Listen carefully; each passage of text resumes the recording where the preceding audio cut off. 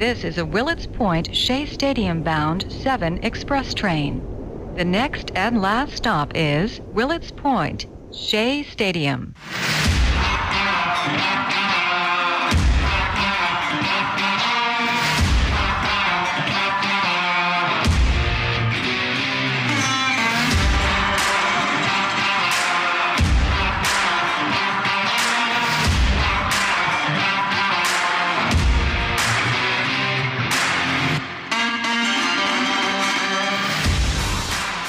Oh, yes, it is the Subway to Shea podcast. Anthony Rivera here with you, talking about all the news and happenings surrounding that team from Queens, the New York Mets. Episode 68 is here, and before we even get started, I want to take the time to thank last week's guests, Jeff Cohen and Leonard Aberman, the co-hosts of Baseball and Barbecue, part of the Believe Podcast Network, and that's Believe spelled B-L-E-A-V.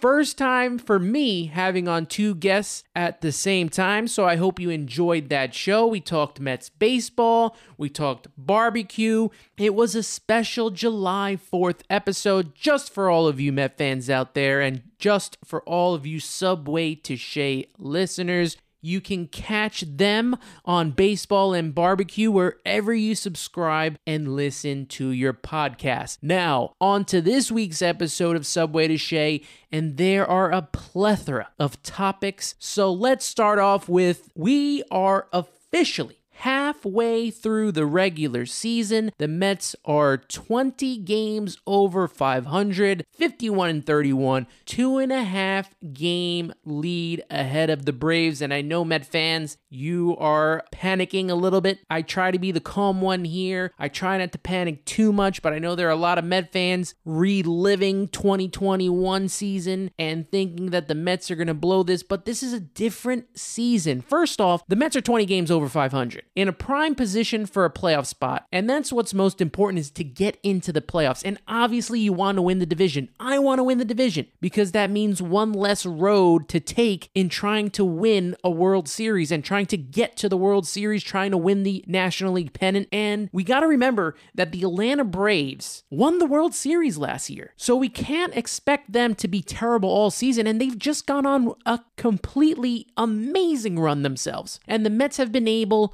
to kind of hold ship with all the injuries they're dealing with, to Scherzer, to Jacob deGrom, and also we lost Chris Bassett for a week. We've lost Tyler McGill and Travis Jankowski. So we have taken some hits to the starting rotation, to the bullpen, to the lineup all season long. But the Mets have been able to stay 20 games over 500. If you remember last year, I think they were only maybe 7 or 8 games over 500, and then the injuries just, derailed them. But they've got great leadership in Buck Showalter. They have a great front office, so I know they will get things done this season. Now, how did they remain 2.5 games over the Atlanta Braves this past week? Well, the Mets escaped Cincinnati with a series win. And I say escape because they were 2 outs away from losing this series to the Cincinnati Reds. So the Mets take 2 out of 3 from the Reds. They win on Monday 7-4. They lost on Tuesday 1-0, and they won Wednesday 8-3. Now, I'm not going to break down every single game, but we're going to take away the most important thing that happened this series. And what was that? Max Scherzer made his return. And it was very important. And you're saying, why? Even though they lost, it's another deGrom type of game. Yes, true.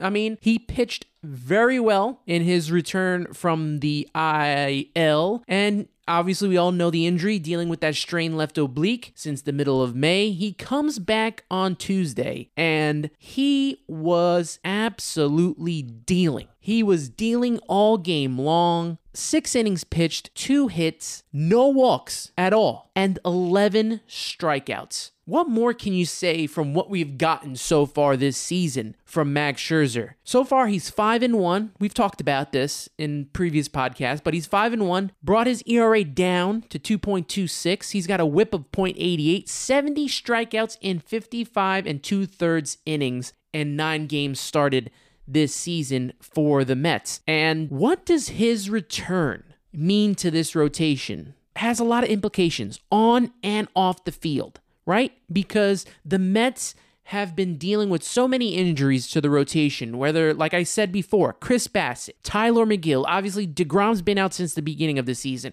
Cookie Carrasco had an injury. Even Taijuan Walker was hurt during the beginning of the season. So the Mets were throwing out Thomas Szapucki, who only got one start and probably won't get another one unless things desperately take a turn for the worse. But David Peterson has held down the fort. Had a not so great game in his return from paternity leave, but the Mets ended up winning the game, gave up, I think it was 3 runs and only 3 2/3 innings pitched for David Peterson. But he's having quite the season. He has a 3.48 ERA, and he has done an admirable job starting. Trevor Williams also had to fill in.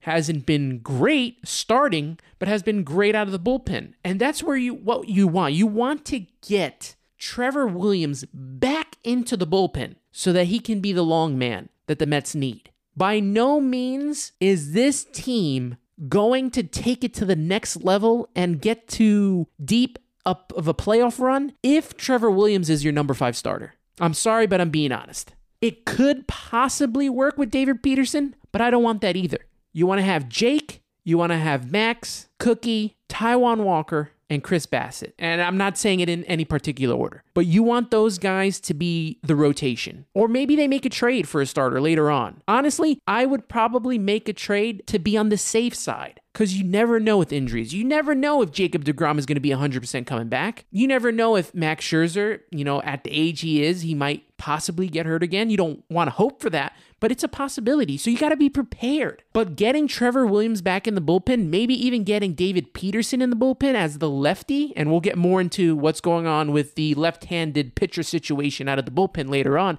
But if you can get David Peterson out of the bullpen, that could be helpful as well. But once Scherzer came back, and once Bassett comes back against the Marlins, you're going to have Scherzer, Bassett, Cookie, Walker, and Peterson as the rotation. You move Trevor Williams back to the bullpen. That will help out there.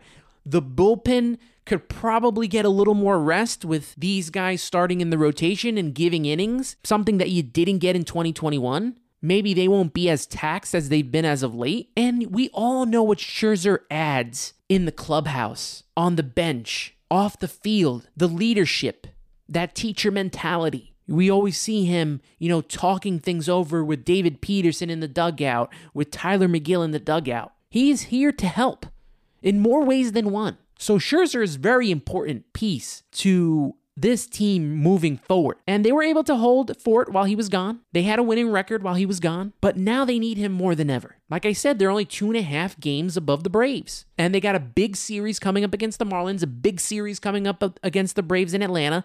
Gonna need Scherzer. And the Mets are gonna roll with the rotation I just spoke of, at least until the end of July, when Jacob deGrom returns. And why do I say that? Because Jacob deGrom is rehabbing right now. He's had a rehab start. He's going to have another one coming up. His first rehab start for the St. Lucie Mets against the Jupiter Hammerheads. 1 2/3 innings pitched, 5 Ks, 24 pitches, 18 of those pitches were strikes. He hit a batter, but that was it. Struck out the side in the first. He hit 100 miles per hour with his first 3 pitches. And he totaled 6 of those pitches out of the 24 were over 100. And here's what deGrom had to say following his start. He goes, "I felt like I had control of everything. The main thing was trying to locate the fastball and pitch off that. Everything felt good." He goes on to say, "My shoulder feels 100% because it was a bone issue. You can't really push it. I had to wait until the bone was healed and move forward from there." Now, on Twitter, I was asked if I was worried about him throwing 100 miles per hour in his first rehab start against those single A batters. Now, last year and this past offseason, I would have said yes, immediately. But I have to keep reminding myself that I have never thrown a pitch in my life. And I don't know how a pitcher can just turn on and turn off speed of his pitchers, especially the fastball, right?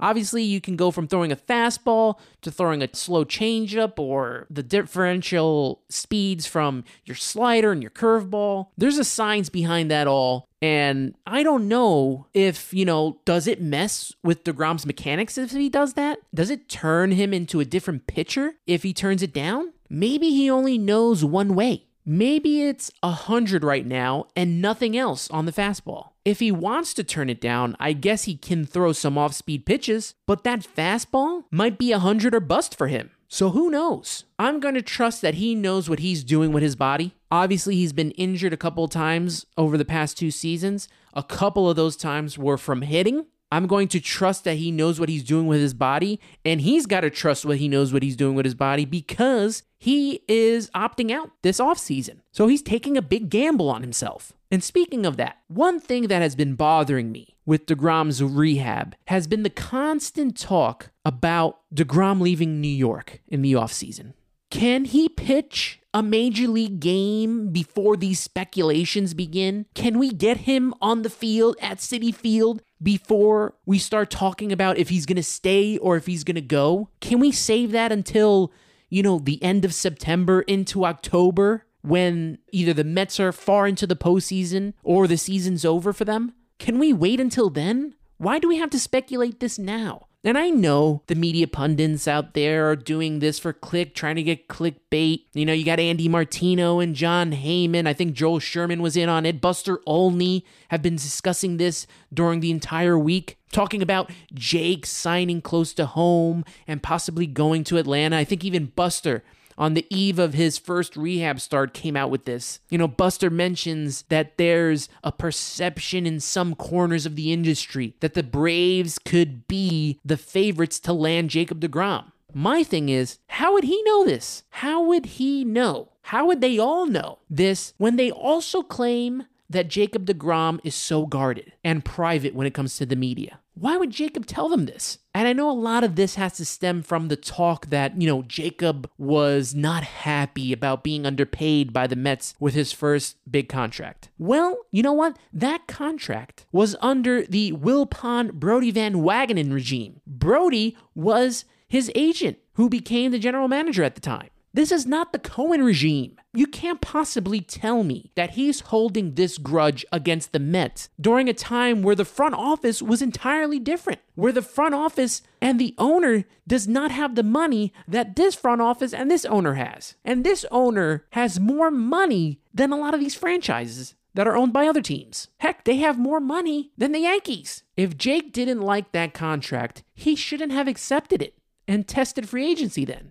Just being honest. Times are different now. The front office is different now. I believe Steve Cohen will do whatever it takes to bring him back. If you remember, Steve talked about his favorite player being Tom Seaver and how upset he was when he was a younger fan and he didn't like how he left New York. I don't see that happening again. Not with the type of pitcher and player Jacob deGrom is. Of course, anything is possible. But right now, I have to have faith that they will come to terms of a deal in the offseason. I think we should all. Gotta have faith. Now, does deGrom want to continue to be a part of what Uncle Steve and this front office is trying to put together? They're getting really close to building a consistent winner. And they're getting really close to adding some much-needed youngsters to this team. And I say that because Francisco Álvarez has been promoted to AAA. Congratulations to Francisco Álvarez being promoted to AAA Syracuse on July 4th. In his first game, he had an RBI single, a walk, and he threw a runner stealing second in a 4-3 victory over Buffalo.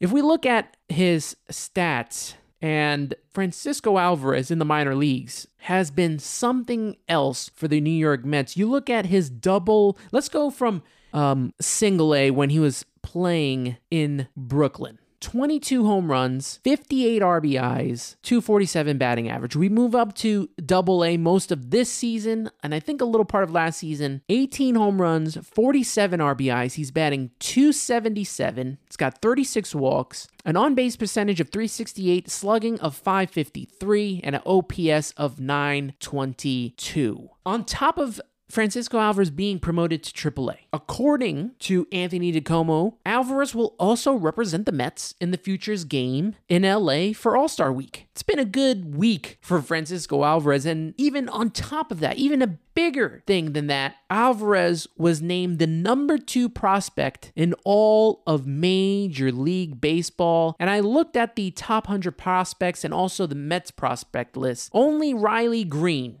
who is an outfielder for the Detroit Tigers, is above him on the prospect rankings, and I'm a little surprised he's in the majors right now. So wouldn't that make Francisco Alvarez the number 1 prospect in all of baseball? I don't know how that works with the prospects, but Francisco Alvarez officially the number 2 prospect in the ranking system. You look at the top prospects in the Mets ranking. We don't really talk prospects as much here. I don't know as much. I know I had Joe DeMayo on. I'll probably have him on again, try to get Jacob Resnick on as we get closer to the draft. But Francisco Alvarez, the number 1 prospect for the Mets. Then you go Brett Beatty at number 2, Ronnie Mauricio, number 3, Alex Ramirez, who's in single A. He is number 4.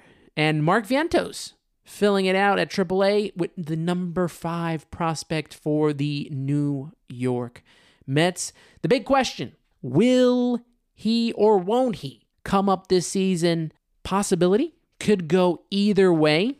I think it depends on the trade deadline and if they get a bat by then. Because if you're bringing up Francisco Alvarez, he's probably going to be your DH. I don't know how much catching he's going to get. He would have to learn that rotation real quick, and I don't know if you want that during the playoff push. So he could possibly just be coming up to DH. You want his bat in the lineup. I don't know if this late in the season, taking away the catching duties from McCann and Tomas Nido, who know the rotation, know the bullpen, I don't know if that's the right move at this moment. And it all depends, like I said, on the trade deadline. If they get a bat, if they get a DH, someone with power, maybe not bringing up Alvarez is such a terrible move. Maybe leaving him down there, maybe calling him up in September so we could get a little taste of what is to come for his future. Obviously, James McCann and Tomas Nido have really provided not that much offensively for the Mets. Tomas Nido's batting .215,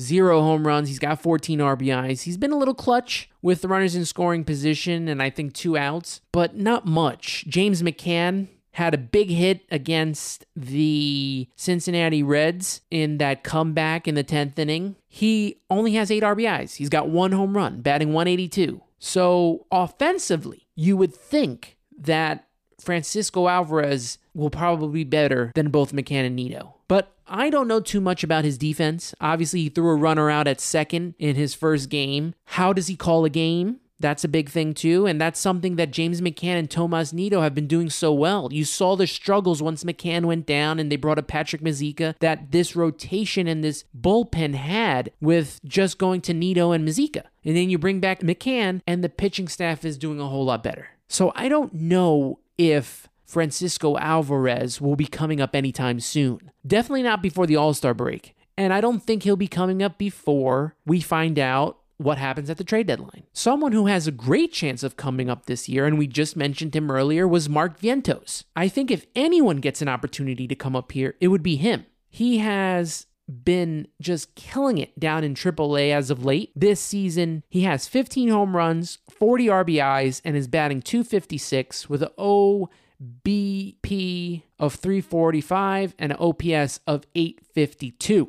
And to start off July, 2 home runs, 5 RBIs, and he's batting .320. Something that he has to limit, though, is the strikeouts. He does strike out a ton, at least a little over 23 strikeouts per month. But if he can limit that, he may be the first option when it's time to bring someone in to play DH. And if J.D. Davis and Dom Smith continue to struggle, then maybe it's time for Vientos. Now, Dom Smith has had a pretty good week, kind of turned it around a little bit. But you look at what both of them provide. And if J.D. Davis, who's batting .240, 2 home runs, 14 RBIs, he's got 56 strikeouts, which is tough. But if he's not providing power for this offense, and you can say exit velocity and all that stuff, but If he's not getting on base, if he's not driving in runs, then the exit velocity of him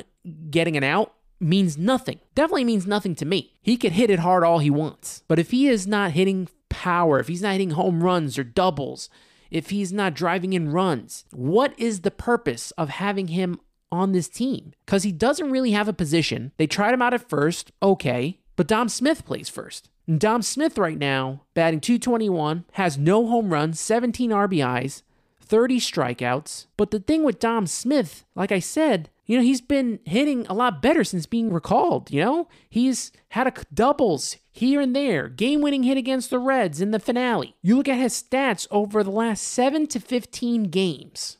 Dom Smith, in his last 7 games, is batting .333. In his last 15 games, .282. So it seems like he's turning it around. Now, could we be seeing Dom play like this and the Mets using him as trade bait? Possibly. Could also be using Mark Vientos as trade bait. Maybe that's why Vientos isn't up here yet. Maybe they don't want to devalue Vientos if he struggles up here. You leave him down in the minors, you let him rake, and he could be trade bait. Could use him and keep your other prospects that kind of mostly have been deemed untouchable. Álvarez, obviously, possibly a Beatty. I don't know where the Mets stand on Mauricio, but if Vientos continues to rake, maybe you can use him to get a DH or a starting pitcher. Maybe he could be a part of a package. Same thing goes for Dom. If he starts hitting, his value is through the roof, and you got to strike while the iron's hot. I feel like we will have a clear picture on Vientos before we do with Francisco Álvarez. And all that depends on the trade deadline as well. All connected. Everything is connected this season. So that's why when, Met fans want things to happen right away. They want them to happen now. And I understand it because, the Mets have kind of been struggling. They're still 20 games over 500, but the lead in the NL East has dwindled. But I think patience, especially right now, is key because everything is connected. Everything is created in this puzzle that the Mets are putting together. And I feel like the roster is not done yet. Things will happen. Give it time. Now, my final notes before this train leaves the station. We talked about the left-handed pitching and putting David Peterson in the bullpen. And why did I mention that? Well, and that is contingent on all of the starting pitchers coming back. Because if they don't, David Peterson's in the rotation. But Chasen Shreve was designated for assignment this week. He had an awful season and an awful last 7 to 15 games. Was 1-1 with a 6.49 ERA. The Mets were hoping for lightning in a bottle when they signed him. His stats show that he was pretty decent. Look at his career stats. 21-12 with a 3.87 ERA. He just didn't have it this season. Last 7 games, 11.25 ERA.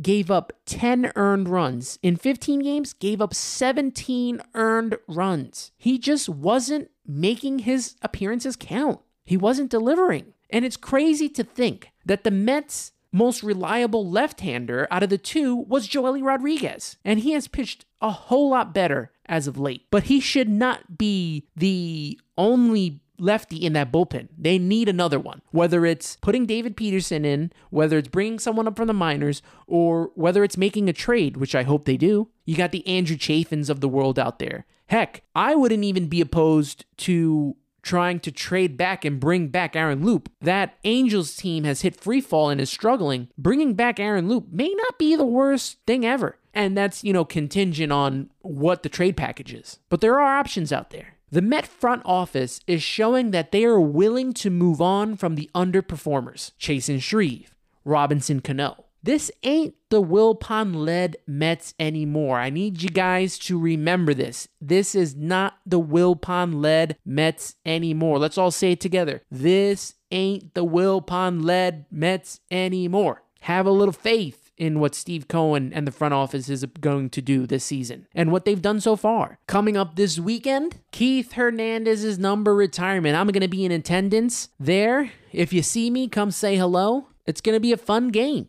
It's going to be a fun day. Saturday, before the Mets game against the Marlins, the Mets tweeted out to take public transportation. I think they're opening the doors at around 2 p.m., 2:10. They want you to be in your seats by 3:30.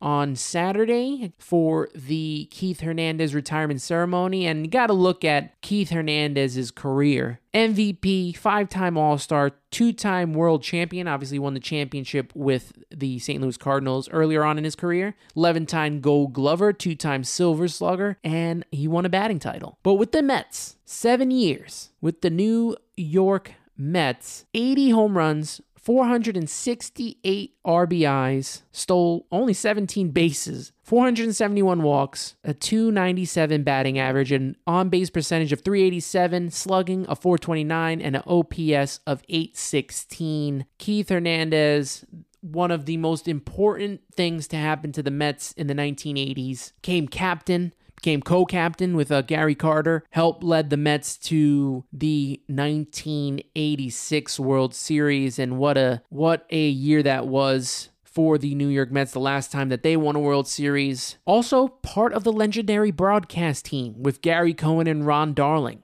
Keith finally getting his due, having his number retired, and it's nice to see the Mets, Cohen, honoring these legends that have come through Queens, and it's going to be an exciting time Saturday. I hope to see you out there. If you see me, come say hello, and enjoy this awesome time for the Mets. Now, also, one more thing. Pete Alonso, Starling Marte, going to the All-Star Game. They were All-Star Game starter finalists. You can still vote for them to start in the All-Star Game. And please do that so that we can see either Pete or Starling or both starting. Who else should go to the All-Star Game for the Mets? And it's only going to probably be from the pitching, but I think Taijuan Walker's an All-Star. I really do. And even though Max Scherzer got hurt, what he's given the Mets so far has been All-Star status. So maybe he also can go to the All-Star Game as well. But we'll see. Make sure you're voting. Get it out there that Pete Alonso and Starling Marte should start the All-Star Game and play first base and outfield respectively. And that right there, my friends, will do it for this week's episode of Subway to Shea. As we wrap up here, please make sure to follow Subway to Shea on Twitter and Instagram at Subway to Shea.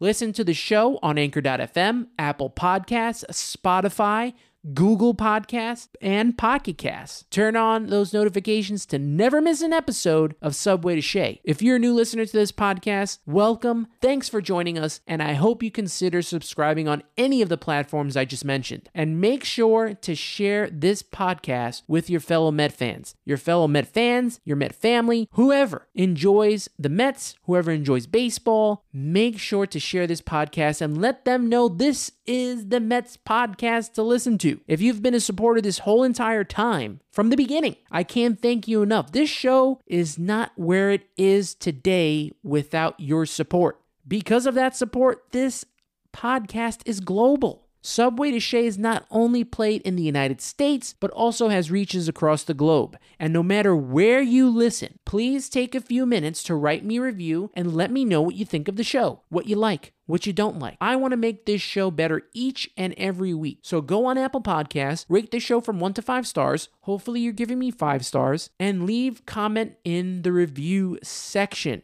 You can also rate the show on Spotify. That's another option you can do. Don't forget to follow my work for Rising Apple. Rising Apple is a New York Mets site on the fan-sided network. You can read my articles by going to risingapple.com or checking out the links in the description of this week's podcast episode. Make sure to follow Rising Apple on Twitter at Rising Apple Blog and the fan-sided network at Fansided. Thank you so much for tuning in. I appreciate you all, and that will do it for this week's episode. Always remember to listen, subscribe, share, and review. For Anthony Rivera, you've been listening to Subway to Shea. Let's go Mets.